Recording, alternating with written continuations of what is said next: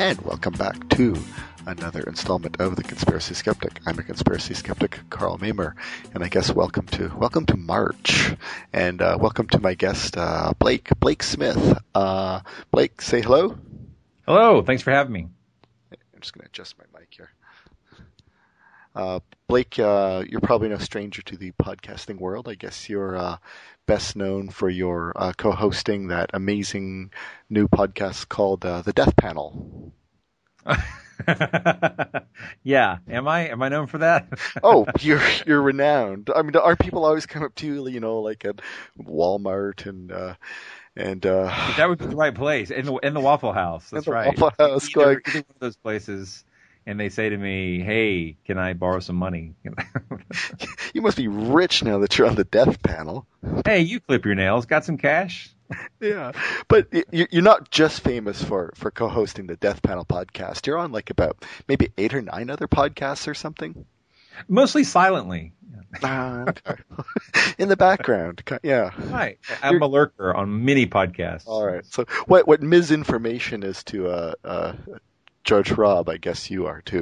You're pretty much to every podcast, right? You just kind of sit in the background. I'm an integral part of the technology. You'll find me. There's a whole chapter about me in Podcasting for Dummies. Oh, really? Okay.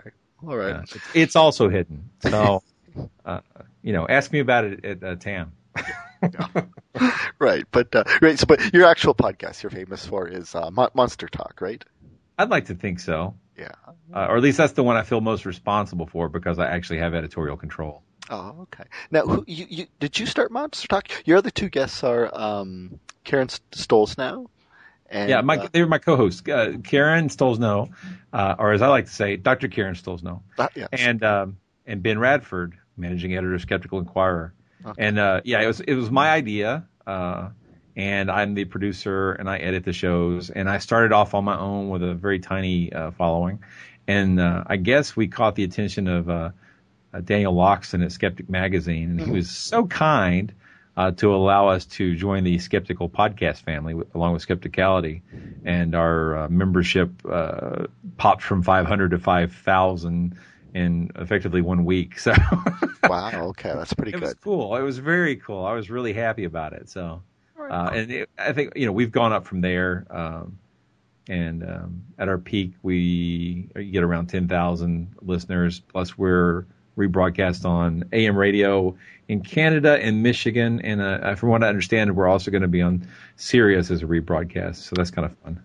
Do you get paid for being on Sirius? Any kind of royalties or?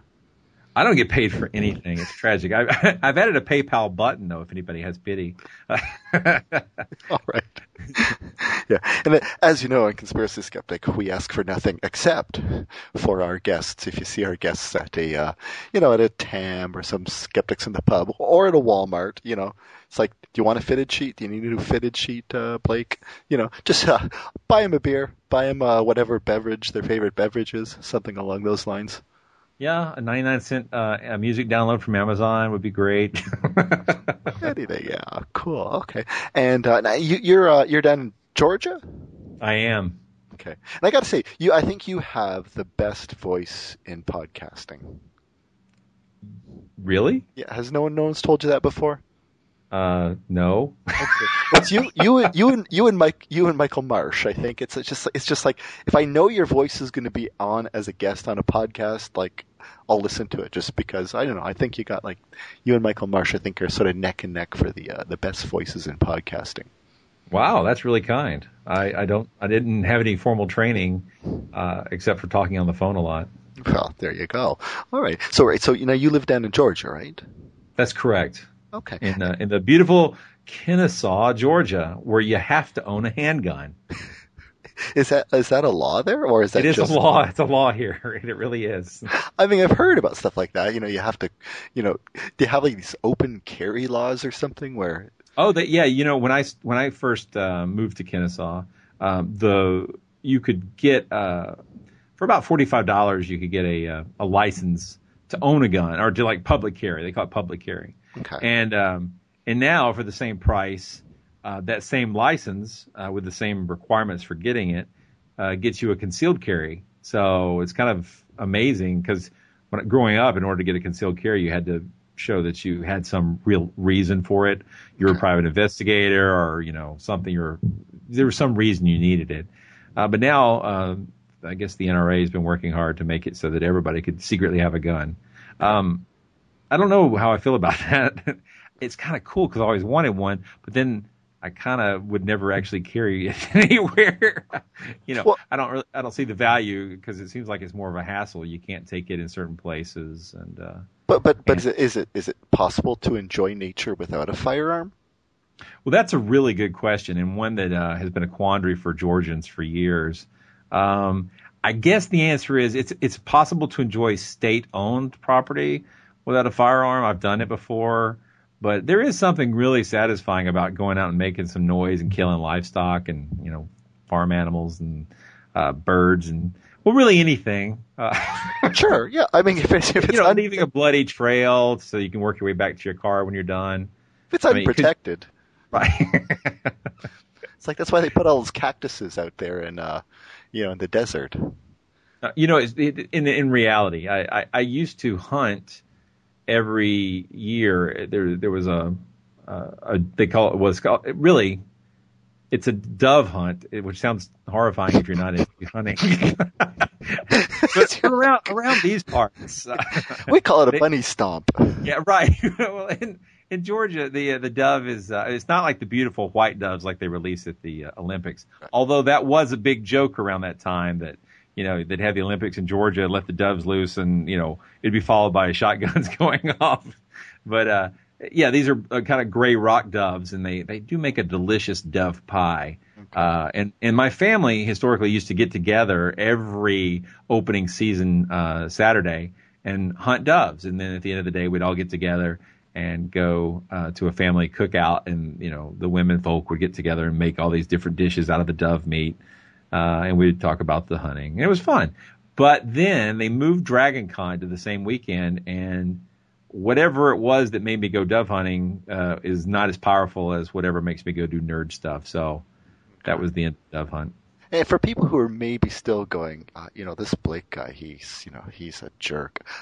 These are doves with fangs, right? So they are terrible plague upon us. I mean, they're constantly poking people's eyes out and stealing babies. They'll flock together and steal babies. Okay, all right. There's really, as a parent, which is maybe why there's so many concealed carry permits around here. You're a parent, you're out with a stroller. A flock of doves comes by, you cringe in terror, but you have to stay and save your baby. And then, they just pull the baby out of your hands and you're helpless as you watch your baby fly off into the darkness. So I don't know why it became nighttime suddenly. It was daytime all the way up until I said darkness, and then it became nighttime. So you're basically a conservationist then? Yeah, you're trying to conserve human flesh from the dove killer. All right. And so when you're not, I don't know, kind of killing living things, what do you do as like your day job? That's a great question. Yeah, I mean, if you can talk about it. It's what my wife asks a lot. Yeah, I know. It's like I go to work every day going, what am I doing? No, I do web design mostly. Okay. And then my actual passionate job, which I don't get really very much money for, is doing writing and research. So it seems, especially if you're a skeptical writer, for the nonfiction type stuff that I do, the markets are almost all voluntary. You give them an article and they might print it. Okay. So there's a very small paying market for that kind of stuff. Is it the 14 Times? Do you write for the 14 Times? I have written for them, and I hope to again. I'm currently working on another ghost investigation they'll probably be interested in. Okay. Do they pay a little bit, or? Oh, they pay a lot. They're great. Oh. Okay. And some people have asked me, how do you feel about, having your stuff published in a Believers mag? And my point would be, or my reaction or answer is, happy. Yeah. They paid me. They paid me. That's nice. But actually, if you think about it, my articles don't get changed because of the venue. My findings are my findings. So if they turn out to be explanatory rather than mystery mongering, and the 48 Times is willing to print them, then that's kind of an outreach, avenue. That's great. Now, my understanding of the Fortianism, or at least Charles Fort, is he was kind of skeptical of both sides. Like he sort of was skeptical of a lot of paranormal claims, but he also sort of thought maybe scientists were a bit up on themselves or something. Is that sort of what modern Fortianism is like? Well, I think modern Fortianism tends to be interested in the phenomena, whatever those phenomena turn out to be. And some of the people in that movement, or that interest, with that alignment of interests, tend to be about as skeptical as someone who would self-identify as a skeptic, because they've seen so many things that have turned out to be inexplicable or easily explained, or really easily tested or not easily tested. They really have to ask a lot of really powerful questions about what the matter is or what could cause it. I know that sounded very strange, but I guess my point is the Fortians, like the cryptozoologists, you'll find a lot of skeptics built in there who also self-identify that way. Okay, cool. Mike Dash comes to mind. He used to be one of the editors of Fortean Times, and he's concerned with getting to the bottom of things. And I think that's the real question: are you interested in finding the answer, or are you interested in just perpetuating the mystery? Right. Okay. So. Cool. Okay. And speaking of mystery, you're on to talk about your quote favorite conspiracy. Not necessarily your favorite conspiracy, but I always for the magic of podcasting. What is your favorite conspiracy? Well, the one I'm prepared to talk about today. Do you want me to answer that as in what we're actually going to talk about today, or would you really like to know what my favorite conspiracy is? Give me your favorite conspiracy up front, and then we'll get into the one you're prepared to talk about. That's a great question. I guess my favorite conspiracy it's probably a tie between the different Kennedy assassination conspiracies and the alien cover-up conspiracies. Okay, cool. Both of those I find very interesting. But okay, yeah, we kind of covered both of those already. But sure, yeah. But the one we haven't covered, and it's the one I have some personal experience with. Yeah, and it's kind of in your backyard, isn't it? That's actually part of the story. I think is how not in anyone's backyard this is. All right. So let's just talk about it. I'm talking about the Georgia Guidestones. Okay, cool. And and where are they? I mean, they are located in Georgia, right? They are. The Georgia Guidestones are in Elberton, Georgia, which is very close to the South Carolina border. South Carolina, okay. And for the the Canadian, or because my joke is. Oh, so sorry. They were in North America, which is sometimes called the United States. Okay. And then we're in the southern part, north of Florida. Okay. All right. So anything south of Ohio to a Canadian is that's just like the deep south. So. Well, yeah, and maybe Elberton is the deep south. That's a fact. So this was a stone monument. Some people call it America's Stonehenge. I kind of think of that Cadillac monument out in the desert as being more like an America's Stonehenge myself. Right. I guess that would be more like America's Cadillac henge, but whatever. It's the stone monument made out of granite in Elberton, Georgia. Okay. And you physically made a pilgrimage out to this. I did. I had last year at DragonCon, which would have been September 2010. I went with Brian Dunning and the real Brian Dunning. Yeah, okay. There's only one Brian Dunning. No, there's not. No, there's one Brian Dunning. He does that amateur scientist podcast. Yeah. Okay. And he's a very funny guy. So Rachel Dunlap and Richard Saunders and Brian Dunning and myself took a road trip from Atlanta up to Elberton to go see the Georgia Guidestones. How long of a drive was that? It was long. It was like 2 hours, 2.5 hours. It was long. It was a long drive. Okay. That's not bad. That's not bad for a Canadian. Oh, well, it may not be bad for a Canadian, but it's not good for people who are tired after flown across the country. I felt bad for them. That's true. It was all right, though. We listened to Skeptoid over and over again. So. And as we drove through the North Georgia rural countryside, Brian Dunning queued up the dueling banjos music, which is just a hilarious joke about North Georgia. If you haven't seen Deliverance, it's a documentary. It's just not musical tips, right? It was all right. So we went up and I got to introduce them to some of Georgia culture. We had crystal burgers, which are kind of little square burgers. They're kind of like do you have White Castle up there? No, but I'm intimately familiar. I do my research. Yeah, sliders kind of thing. Yeah, sliders. Yeah, so they're little tiny steamed bun square hamburgers, and good for what ails you. And then on the way back, we stopped at Waffle House, and I got to introduce the Aussies to hash brown, scatter smothered, cover top chunk diced and peppered. It was awesome. Oh, dear. Good stuff. Anyway, but yeah, did they try to put Tim Tams over everything? They crushed them and sprinkled them on everything. Okay. They love Tim Tams. And then, Richard's got all of that musk stick candy he carries around with him all the time.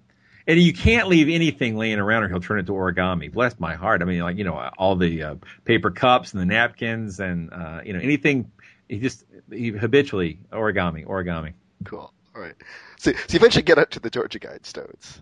We do. And we've got the power of Google Maps and geopositioning, going to get us up there. It's rural. Okay. It's really rural. And this thing is, this monument, what it is a series of gigantic, 18-foot tall marble, granite, blue granite, pyramid blue granite monuments that have writing on them. They all have this inscription in different languages. It's in English, Swahili, Spanish, Hebrew, Hindi, Arabic, Chinese, and Russian. And it's got this inscription, which I will read to you now. You ready? Yep, hit me. It says, maintain humanity under 500 million in perpetual balance with nature. Guide reproduction wisely, improving fitness and diversity. Unite humanity with a living new language. Rule passion, faith, tradition, and all things with tempered reason. Protect people and nations with fair laws and just courts.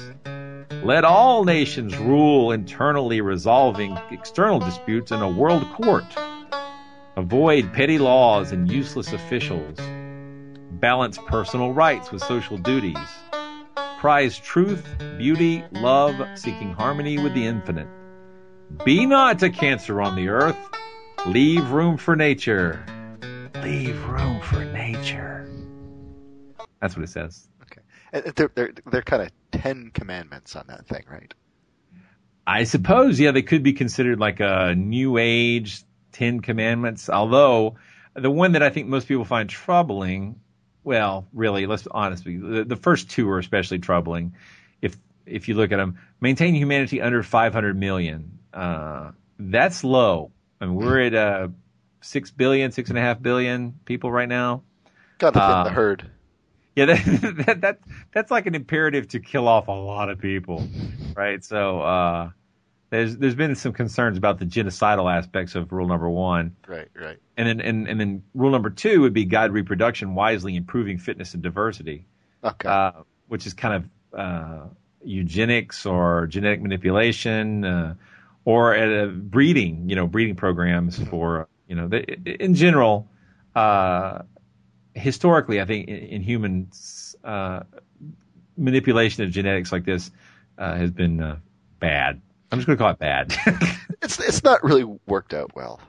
Right? No, it's ethically, morally, socially, it's bad. I'm just going to say it. Okay. You know what else I'm going to say? I'm just going to say Nazis. Bad. Okay.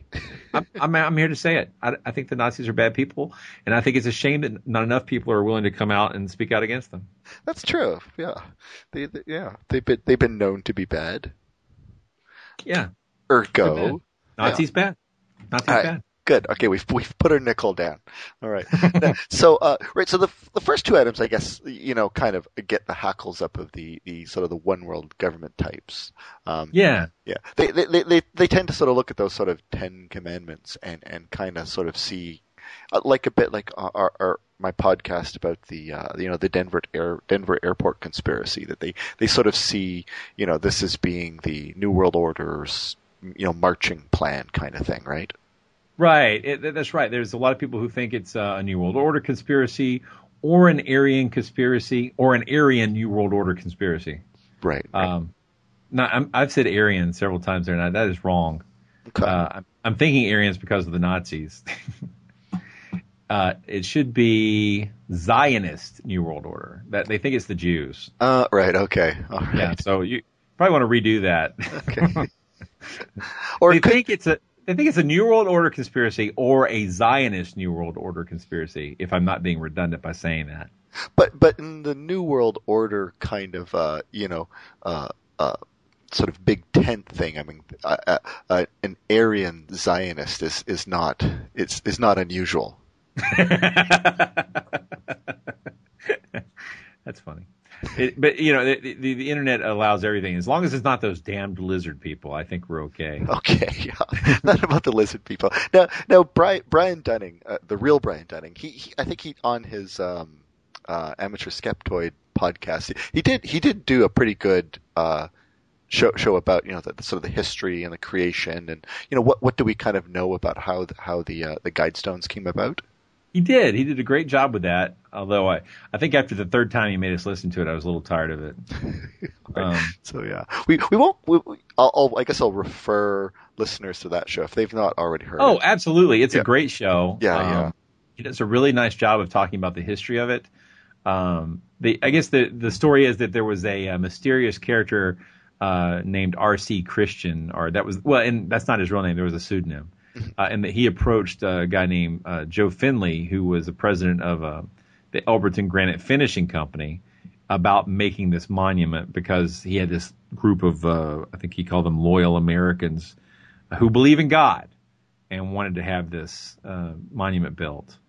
And so there's a lot of questions because the guy was anonymous, and there's really not a lot of evidence was it even a real person, or did Finley make him up? I don't know. It seems to me, and I don't want to just jump right into guessing what's really going on here, but conspiracies aside, it seemed to me like this was local people with a little hippiness in them making a really impressive looking monument to try to get people to come visit Elberton. Okay. But I think the effort would have been better if they had taken Elberton and moved it near the interstate, because it's way the hell out of the middle of nowhere. I mean, that's kind of one of those sort of strange, problems that the community has with, I guess, the Guidestones, right? Is that a lot of people sort of see these things as being kind of satanic or something, but it's also a big tourist draw, right, for the town. I mean, the town doesn't have a lot going for it. Right. Relatively speaking, right, it's a big tourist draw in that otherwise you'd basically be going to look at cows. Right. So, and you could do that without having to drive 2.5 hours. We got one or two of those up here, so. Yeah. So, right. It's not developed. You're driving through pasture land, and suddenly it's pasture. Georgia Guidestones, pasture. Right. If you go to Google Maps and take a look at it, you can look at the site and you'll see it's in the middle of friggin' nowhere. Oh, okay, cool. But how do the actual residents feel about the Georgia Guidestones? Because I'm just making a wild stereotype here, but I think a lot of people in rural Georgia are kind of they believe in at least one God. The only thing you will see more of besides Waffle Houses on the way to the Georgia Guidestone is churches. Sorry, I got to throw in a hallelujah when you say Waffle House. Hallelujah. Thank you. I love the Waffle House. Yeah, it's good for you. That's one thing we kind of lack in Canada. It's a good quality Waffle House culture. Yeah. Are you coming to DragonCon this year? No, I'm not. Oh, that's too bad. We have a lot of Waffle Houses around there. Everyone wants to go for cupcakes. It's like, Waffle houses, man. How about some chili? So the locals, like, how do they feel about the? Did you get a feeling of how the locals feel? Like, if you're sort of trudging Well, around their I've town. read about how the locals feel, and Okay. the churches don't like it. I think the locals are somewhat ambivalent. It does bring people into town. They've got inside the town. They have like commerce center, chamber of commerce type place, or Elberton meeting place. Anyway, it's a place where you can get more information about Elberton and also more information about. I think it's called the Elberton Granite Museum. Now that I think about it. Anyway, it's supposed to be a place you can go and get additional information. And there's a couple of little restaurants in Elberton, but generally speaking, Elberton is a tiny little town. Okay. And I mean, it's in the world of the paranormal. There's lots of places you can go to find,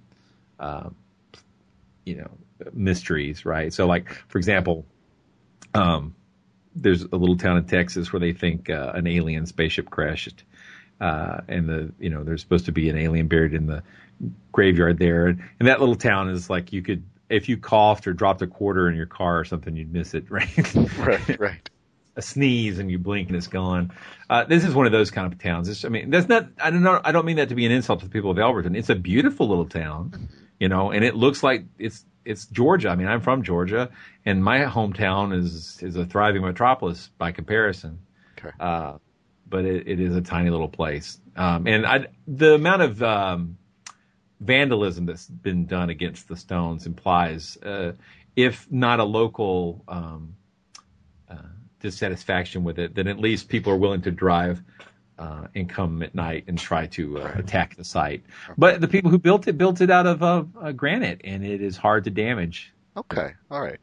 Now what? Do you think it was like just invented by locals, or do you think it was just, or was like a lot of people sort of think maybe? It seems to be kind of two prevailing theories. There's the less crazy theory and the more crazy one. The less crazy one is Ted Turner seems to get fingered as maybe the guy who was this RC Christian or was behind it, and the other one is that some sort of Luciferian Rosicrucianism kind Rosicrucian, of. yeah. Yeah, sorry, right. Thank you. Rosicrucian kind of plot or something. Yeah, there's been people who think it was Rosicrucians. I'm not sure that the rules or guidelines themselves match. And Ted Turner, he ran before he got into broadcasting, his family fortune came from road signs, billboards. Oh, really? I don't know what you call them in Canada. Yeah, billboards. Billboards, eh? Yep.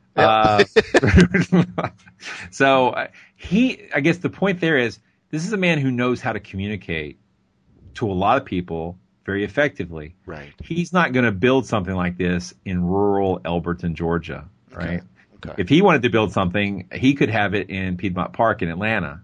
Right. And I'm not saying there's a perfect place for the Georgia Guidestones, but if the point is to have them seen, Elberton may not be the best choice. Now, what year were these built? 1980. 1980. Okay. I guess 1979 was when the project started. Okay. But they were actually erected in 1980. Okay. Can I say erected? Yep. Sure. Go ahead. Okay. Super erected. You can say I got the explicit tag, so you can say penis if you want. Well, that's not really appropriate. Okay. All right. In this case. Okay. But in the year they were, I mean, the 1980s, like especially 1980, I mean, the Cold War was, it was really like vagina-ing itself up big, So if you're going to put these things in, let's say, a big city, like a nuclear blast might take it out. If these things are sort of meant to be, to survive. Ooh, that is actually a very good point. Yeah, I didn't consider that. I did think a little bit about the nuclear strike. I'm not sure what a nuclear strike would do. Obviously, if it was ground zero, it would be gone. But if it was radioactive, people wouldn't vandalize it. So somewhere in between, they probably should put it in Marietta. That way, it survives the attack, but then doesn't get vandalized by the troglodyte people who arise after the war. Now, do you know where the 500 million figure comes from? Let me say something about the Georgia Guidestones. Okay. It's not obvious, especially if you're reading the conspiracy theories. It sounds like such an elite, well-planned, genocidal attack. First we put these monuments up in 1980, and then as people follow them, we will destroy the non-believers. Until there are only 500 million of us left. Exactly. Right. Once we just sort of put it in some nowhere place in Georgia, then right. Well, so everybody will know what to do, because all the people who read Swahili and come up to Georgia will be able to follow our instructions. So if rule number 3, let's just think about this. Rule number 3 is unite humanity with a living new language. Okay. Why put it in all these different languages? Right. I mean, if you think it's going to come true, why not put one extra side and go ahead and put a suggestion about the new Esperanto could have come up, Sure. Yeah. I mean, they could have done something with Esperanto, just a suggestion, but they didn't. Right. So there's that, but there's also like some other aspects. There's a time capsule. There's this whole thing. This is the Georgia Guidestones center cluster. And it's got a little layout that explains some of the facts about the physical data and astronomical features of the thing. And on there it says author R.C. Christian, and underneath it says a pseudonym. Now, not a pseudonym, right? A pseudonym, right? And it also says time capsule placed 6 feet below the spot on blank to be opened on blank. Dates are left out. Right, the dates are left out. So why is there a misspelling, and why are the dates left out? Right. Is this because of some conspiracy, or because the people who wrote it were not that accurate? They didn't do a lot of they didn't have a spell check in 1980, but they could have run it by an editor or someone who had some proofing skills. So that makes me think that the secret, right, the secret of the Georgia Guidestones, behind the most chilling part of it, the maintain humanity under 500 million, I believe they probably left off a zero. Oh, you think so? So it's 5 billion? I think it's 5 billion. I think, and here's why I think that. Okay. And I haven't read this anywhere. This is just what I think, right? But in 1980, when this thing was erected, the world population was 4.5 billion. Okay. So rather than being a horrific population decreaser, they were allowing for 500 million growth over the current population. Right. Okay. Because according to my research, the last time the Earth's population was 500 million was in 1650. Right. So that's I don't think anybody in their right mind would propose that we delete the Earth's population until it reaches the 1650s, because we all remember how great those were. Right. Yeah. Well, that's where the conspiracy nuts kind of, they don't sort of think of other possibilities where it's like, well, just through birth control and family planning over 200 years, we'll bring the Earth's population down. They tend to just go, wow, they want that tomorrow, so they're going to, set up death camps and stuff like that. Yeah, they forget a couple of things too. One is how much people like to have sex, and 2, how good people are at making typos. I really think that's what's behind that. Well, like the 500 million figure is, especially in like the 1980s. Like I think there was a book called Limits to Growth, and I think even Ted Turner actually belonged to a sort of a group like this. That they were sort of banding about the 500 million. Something about solar energy. Like if you tried to run the world off of just solar energy, it could basically support about 500 million people. So that might be where that figure comes from. Could be. I haven't actually looked at the. I didn't think to research the 500 million factor. Oh, no, that's okay. I get to sound smart for a change. So cool. Go for it. Well, that's the extent. I've shot my wad. Starting now. Go. No. No. So that's about all I know. It's, yeah. I love Ted Turner in a lot of ways. He's a very, very crazy person. Right. And I don't mean I love him and like follow his politics. I just mean he is one of the most Georgian people I've ever seen. Right. Making millions of dollars never changed the fact that he is a Georgia guy. okay. Right, he hails from there, right? That's maybe another reason why they finger. We can say finger too. Why they finger Ted Turner, right? Is because Yeah, this is his stomping grounds. I mean, to be a multimillionaire. I believe he was not a billionaire at the time. I think he was a multimillionaire, and do the World Cup. Is that right? What's it called? oh, there was that stupid friendship games or something. No. Well, he did the friendship games, but he did the sailing, the America's Cup. Oh, America's okay. Cup. Yeah, he was like a multi-time competitor in the America's Cup. He loved to sail. He just says whatever that comes to his mind. I remember him talking one time, and it just really struck me because it was like a very prestigious place he was talking to, and he just suddenly goes off on a tangent, and he says, "There's basically only two creatures on the earth who can have sex whenever they want to. It's humans and dolphins." And he started talking about how wonderful it'd be to be a dolphin, swim around and have sex all the time. And I'm like, what the hell? Was he dating Jane Fonda at that point? No. This was in the late 80s. All right. Okay. He might have been watching her very successful video series of the bouncy. Her exercise videos. All right. Okay. I remember, during the World Series when it was the Atlanta Braves versus the Toronto Blue Jays. And I'm going to sound like I know something about sports here. And go for it. Yeah, during the love football. Yeah. And during the what's the Grey Cup of baseball? World Series, right? It was the World Series, right? The final game of the World Series. I thought you meant like they have a Grey Cup. So I mean, is that a hockey thing or something? Yeah, it's Canadian football. And is it Canadian? Canadians have a football? That's awesome. You've not heard? What do you think? I'm not even joking. I'm serious. I didn't know. Half the jokes on The Simpsons are predicated on the idea of Canadian football. You can't. That's awesome. Oh man.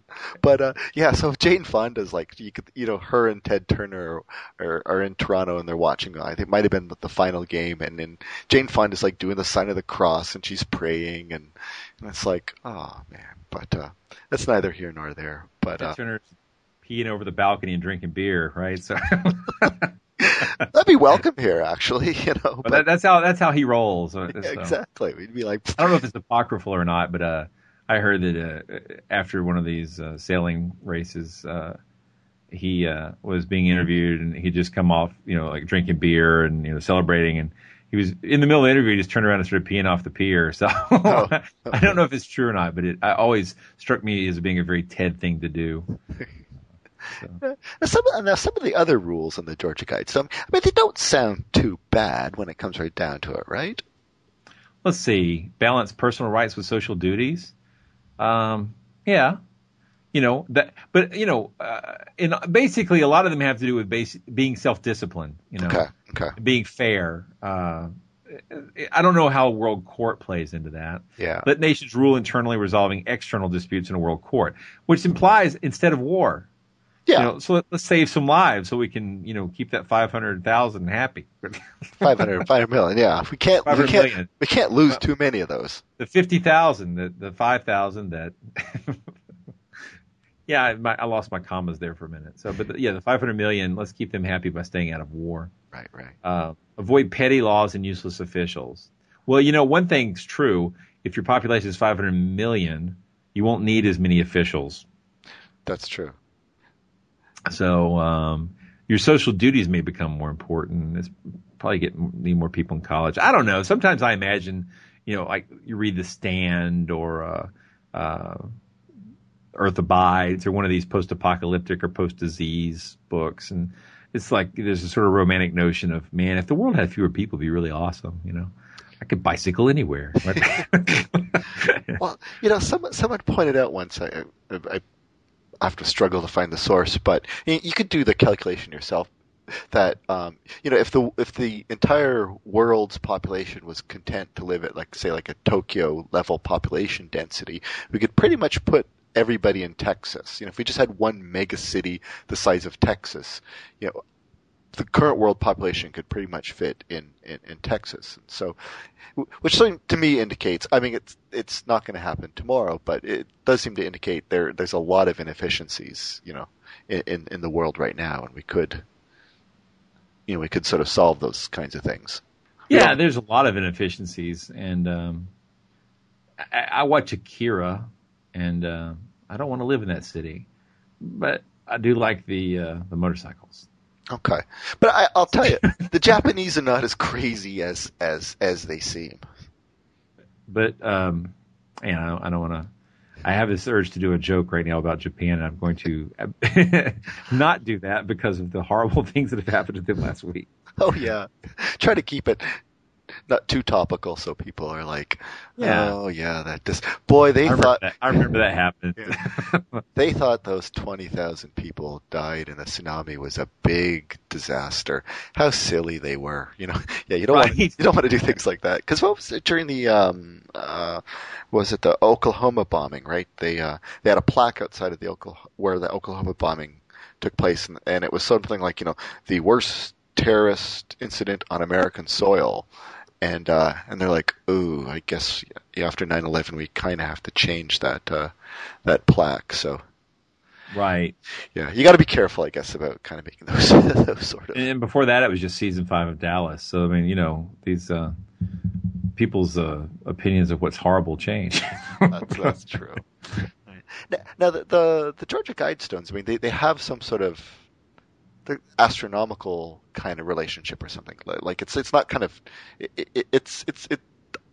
don't they even explain the astronomical relationship? They do on the big center stone. They talk about you can each stone. There's these kind of like vertical lines through them, and there's a horizontal slot. Okay. And the horizontal slot in the center stone shows you the horizontal, it shows you the annual travel of the sun. It moves back and forth like over the course of the year. Okay. So I suppose if you had a wax marker or grease pencil, thank you. I don't know what's a wax marker. Where did that come from? I don't know. If you had a grease pencil, you could go in there and kind of start putting the dates in and kind of keep track of when the year was going. And when there's only 500 million people left, you may have to do it that way. There's a sunbeam through the capstone that marks noontime throughout the year. And then there is a channel through the stones you can look through that indicates the celestial pole. Now, the thing is, for some of these things to work, you would need to be there at night. Okay. And currently, because of the vandalism, they don't want you there at night. Oh, okay. And they've actually installed some wireless, I think the sheriff department monitors it, wireless cameras in a couple positions. One's kind of hidden in the bushes and one's up on a pole. Okay. To kind of keep track of the site. We were out there at sunset. It was so beautiful. It's really a beautiful place. It's a beautiful monument. Okay. But it doesn't, if there was an emergency, if somebody started pulling out the paint, I'm not sure that the sheriff's department is ready to hop in the car and come get you, but they'd have a video record of it. Okay. I'm certainly not encouraging anybody to do that. I think it's a nice enough site. It's just misguided. Or, if not misguided, it is misguided stones. That's funny. If it's not a typo of 500 million, then at least rule number 1 is in fact genocidal. So, make sure that you have a full tank of gas before attempting to reach the site. Really? Is there any gas stations along the way, or? Well, we went on a Sunday and everything was closed. So, okay. Right. Georgia there's places in Georgia that are called dry counties. In fact, the whole state of Georgia, you can't buy alcohol on Sunday, and a lot of stores are still closed. Especially the more rural you get, the more likely they still respect the blue laws and actually stay closed on Sundays. And that's not just the blue laws. I mean, the Bible does say to keep the Sabbath and not to work. It's just that the Sabbath has shifted from Saturday to Sunday, and right. Sort of there's a lot of salutary neglect of that rule. Now, they've encountered this just really totally oddball idea that somehow these Georgia Guidestones are related to. There's that big I think that big building in Dubai. Someone has kind of tied the Georgia Guidestones to the really big building in Dubai. Have you encountered big this? Hotel? Yeah, Burke something or another. Burke Khalifa or something like that. Whatever the really the tallest building in the world, I guess, which I don't know if it's even completed yet, but they sort of built it in Dubai. So some nut is just, I mean, because I was thinking like the Antichrist in January 4th, 2010. Well, that too, but I'm just thinking that the guy who built the Georgia Guidestones, he kind of wisely put that look, there are indeed astronomical relationships between this the monument to the moon and sun and stars and stuff like that, which I think to keep people from writing books about, well, did you know, like they kind of do with the pyramids or with the actual Stonehenge, where so it seemed to be wise for the builders to just we're just going to put that on the monument so people aren't kind of second guessing.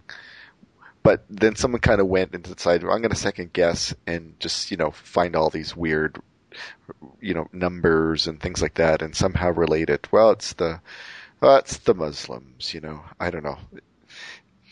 It's just one of the weirder kind of sort of conspiracy theories I sort of encountered about the stones. Yeah, the some people really hate them. I mean, whether they fear them, nobody's toppled them. Okay. Yeah. Somebody has actually, like, because of their anger, they've defaced them quite a bit. Somebody put some, I forget what the material it was. It was a kind of a paint that really dug in on the marble. But generally speaking, like if you use acrylic paint, it's really easy to get off. But they use some other kind of paint, and they've actually taken hammers and chisels to it and notched it and done some very strange things. But by far, I mean, in general, it looks very nice. I mean, you can't tell that it's too much of the damage has been done. Okay. It bugs me in a way, but I mean, disagreeing with the mathematics on the first one, the rest of the things are pretty harmless. And most importantly, as you can tell by number 3 about making a new world language, nobody's following these rules. Yeah. So exactly. Yeah. Yeah. So whatever power they have is probably being given to them by the people who fear them, not by the stones themselves. Yeah. It's like, maybe should they had like an 11th or something and form no tea parties or something. I don't know.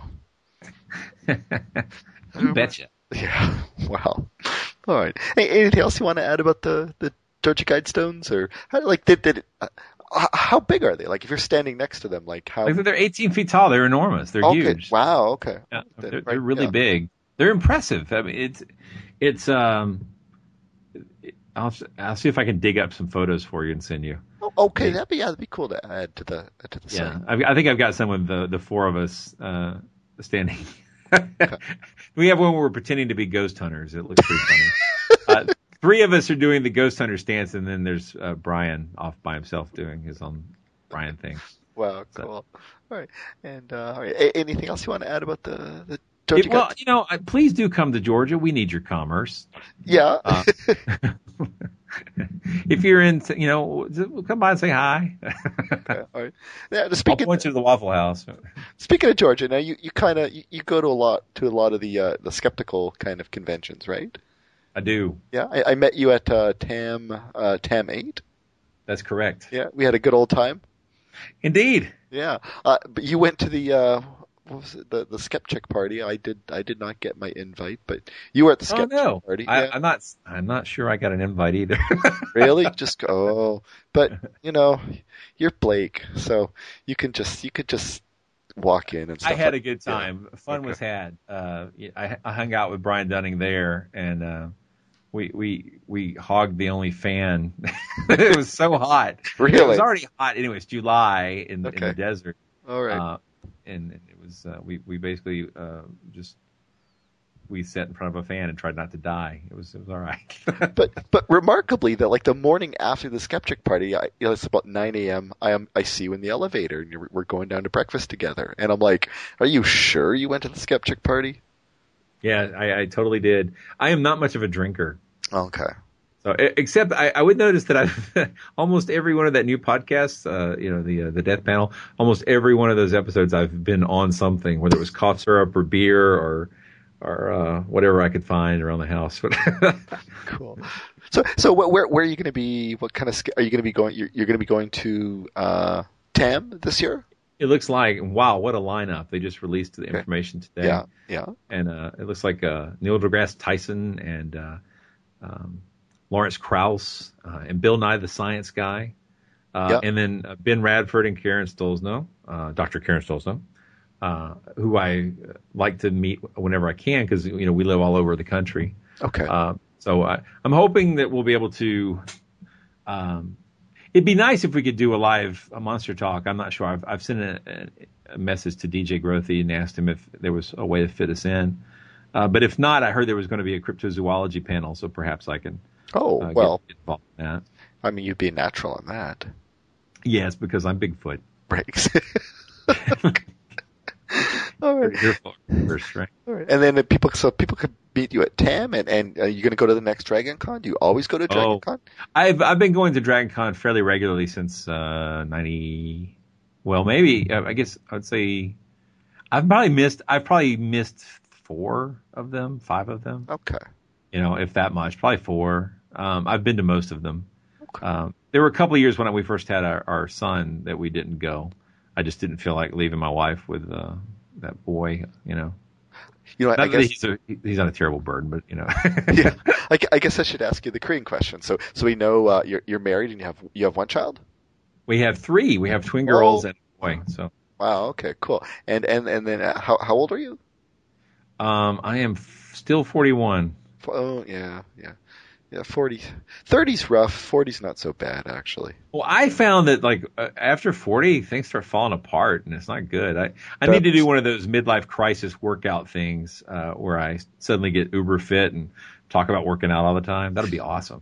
No, because after 40, I found this. It's like after 40, you there's something in you always hurts. It changes from day to day, but there's always a pain someplace, and it might come from working out. I don't know, but yeah.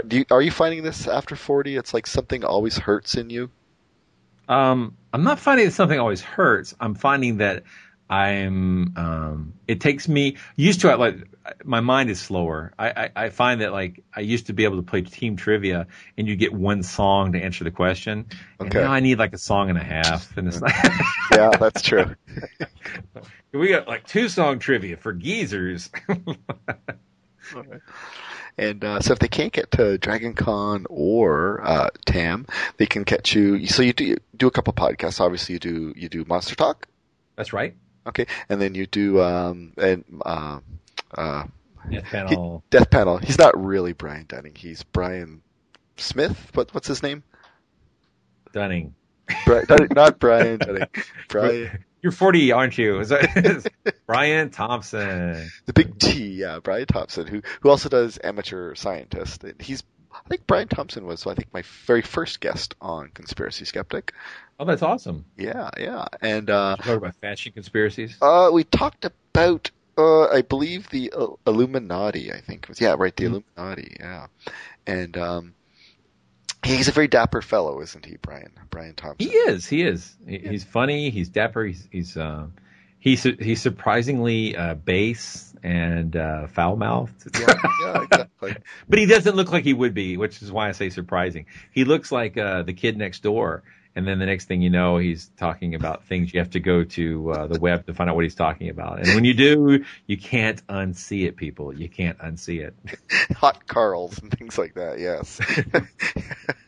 And let's see. And now you sometimes do little skits on his actual podcast, Amateur Scientist, right?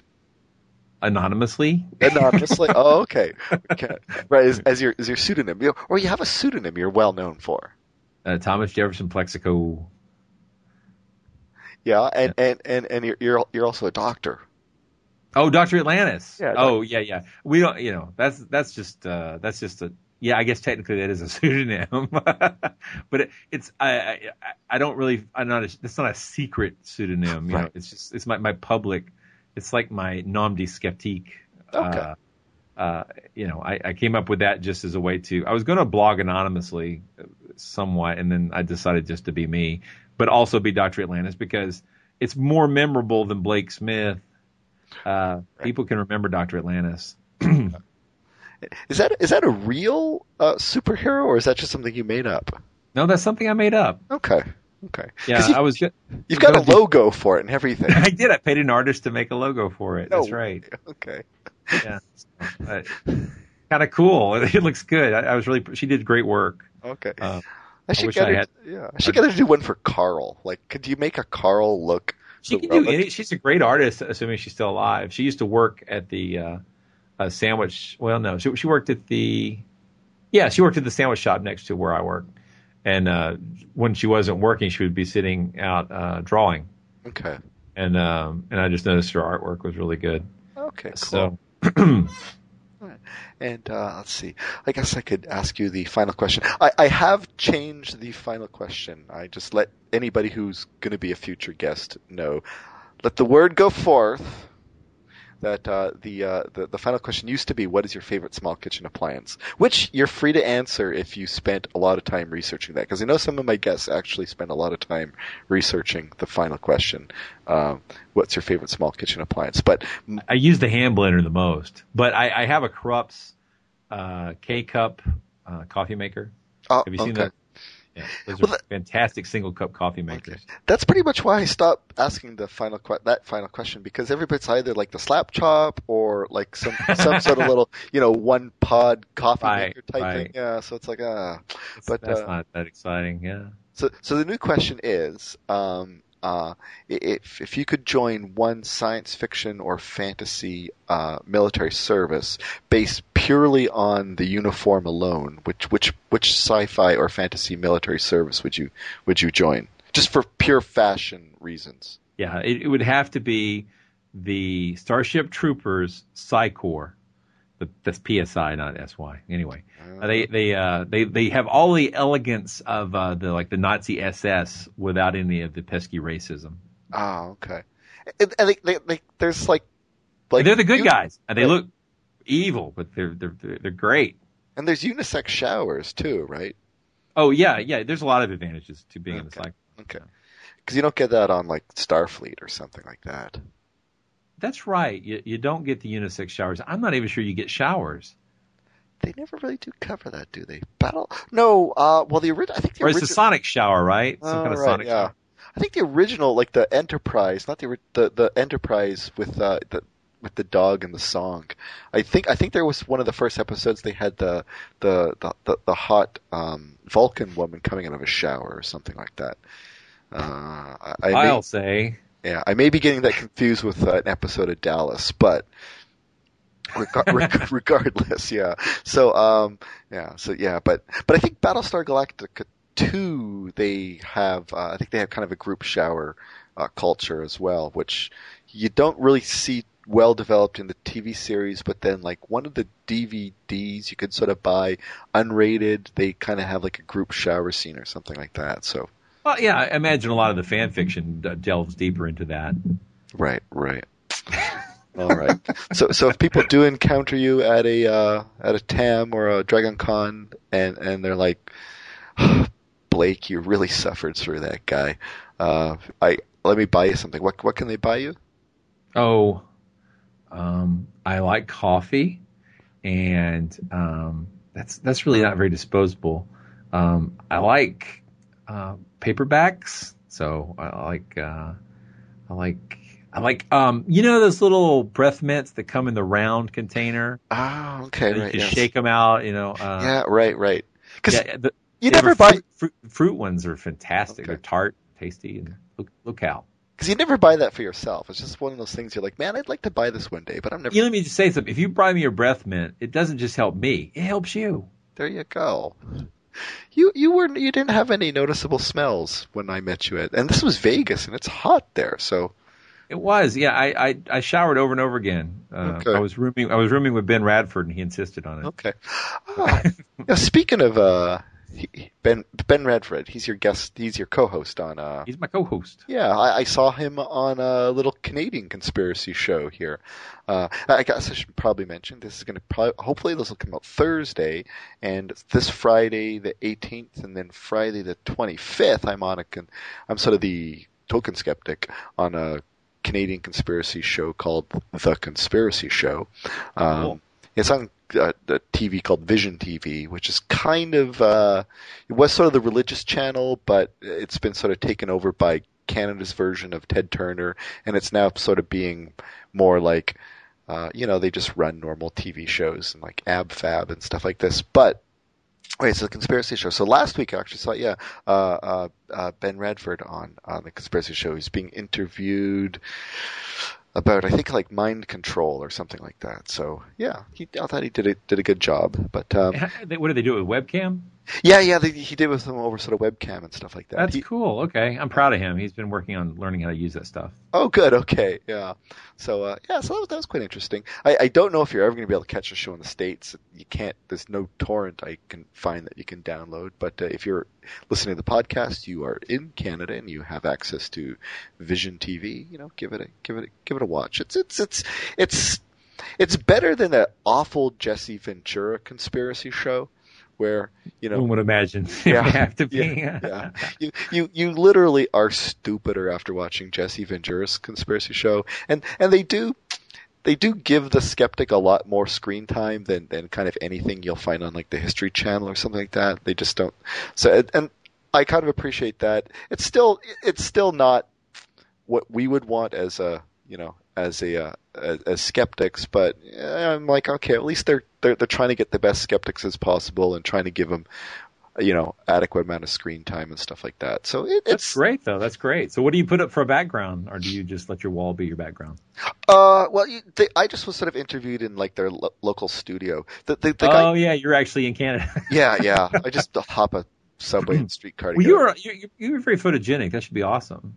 No, I'm a beast, but I'm a toad. But yeah, so it was, but it was kind of fun to get out there. And the guy who does it, Richard Serrett, he kind of does like a conspiracy radio show, and they've just sort of transmogrified it into like a TV show. So it's a little bit of there's a little bit of a talking head element to it, just him on one side, me on the other. But I don't know. I like to think I got him kind of dead to rights on a couple of things. I'm on for like the New World Order show and the banking conspiracy show. So, but oh well.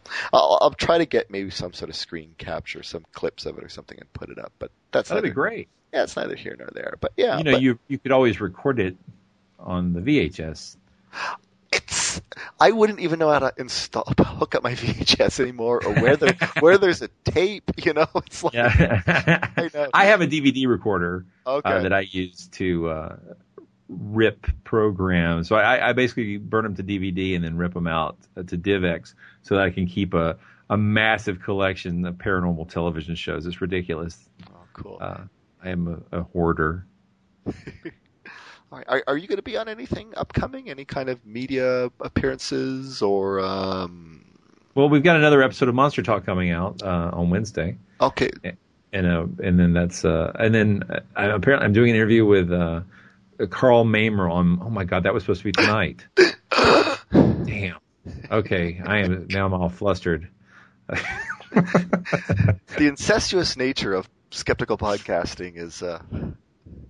Right. It is. Yeah, there is a lot of that, and your sister's pretty too. I guess I'll do it. Right. So. Yeah, I'm going to be a guest on an upcoming episode of The Death Panel.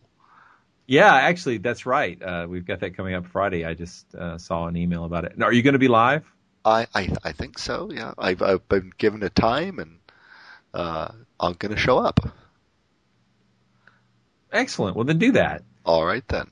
Drink first. I usually a little glass of wine to just sort of fortify myself. And exactly. Well said. Exactly. Yeah, I think in fact I had my first glass of port during the first episode of that show. And then I had my second glass of port also, and third. And actually, I should just say it. I had my first bottle of port during the first episode of that show. Well, Christian Walters is on that show, so he's he's intimidating as fuck. He's tall. Is he? That's even worse because I'm not. So he's smarter than me. He's better looking than like me. That. He's funnier than me. Yeah. And now I find out he's tall. He's younger too, isn't he? I don't know. I don't know how old Christian is. He and Tim Farley came over to my house yesterday, and they're both like giants. They didn't have to duck, but it's only because I don't have a drop ceiling in my basement. Okay. They're very tall people. They're mighty. They grow them tall down there in the States, don't they? They do. I think those boys are grain fed. All right. Well, Blake, I'll let you go. All right. Well, thanks for having me. Oh, yeah. Thanks for coming on. I mean, it's always, I just love everything you do, and I always love your podcasts. And there's got to be at least 30 minutes of usable audio here, right? yeah, people haven't had a conspiracy skeptic for 2 months. I guess I should apologize. I'm sorry. Some people are actually emailing me like, "Are you still alive?" Oh, which okay. was nice because sometimes I'll go a couple months without talking to family members, and they won't even ask if I'm still alive. But so I know who's going to eventually find my rotting corpse. It's going to be a podcast listener. But yeah, knock the door down, and there you are. You spend all your time slaving over a hot microphone, and exactly. That's the payoff. Somebody finds you dead in your apartment. But I just kind of had sort of scheduling problems. You always have kind of a guest and a backup guest sort of lined up for each month, and then it just the last couple of months wasn't able to kind of get people all hooked up and stuff like that. So it wasn't. I understand. Yeah, It's hard when you're the booker, the producer, the editor, the writer, and everything. It's hard for sure. And, yeah. So I wanted to ask, to delay this even longer. Are you gonna ever have Lorne Coleman? Oh Lord, we've tried. He came on there. he's the big Bigfoot guy. He is. He runs the Cryptozoology Museum. He's on TV all the time, and he's a very notable member of the cryptozoology community. And yeah, we'd love to have him on. It's just been a booking issue. He is only available certain days during the afternoon, and I have a day job, so it's very difficult to get all that lined up. But we'd like to. Okay. And of course, I guess the caveat is we are a non-paying, non-television outlet, and if anybody with a better offer comes along, we'll get bumped. Right. And that's happened too. So. Okay. All right then. Okay. Well, have a good night, Blake. You too. All have right. a great Canadian night, and good night, Canadian listeners. Good night, American listeners. Bye. Bye-bye.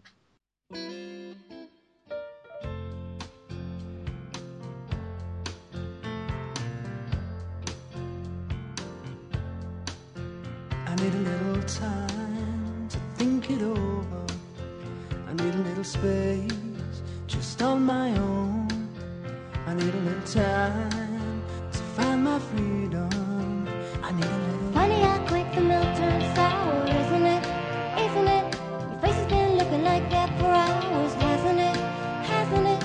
Promises, promises turn to dust. Wedding bells just turn to rust. Trust into mistrust. I need a little room to find myself. I need a little space to work it out. I need a little room all alone. You need a little room for your big head, don't you? Don't you? You need a little space for thoughts and beds, won't you? Won't you? Lips said promise, feel the worst. Tongue so sharp, the bubble bursts. Just into unjust.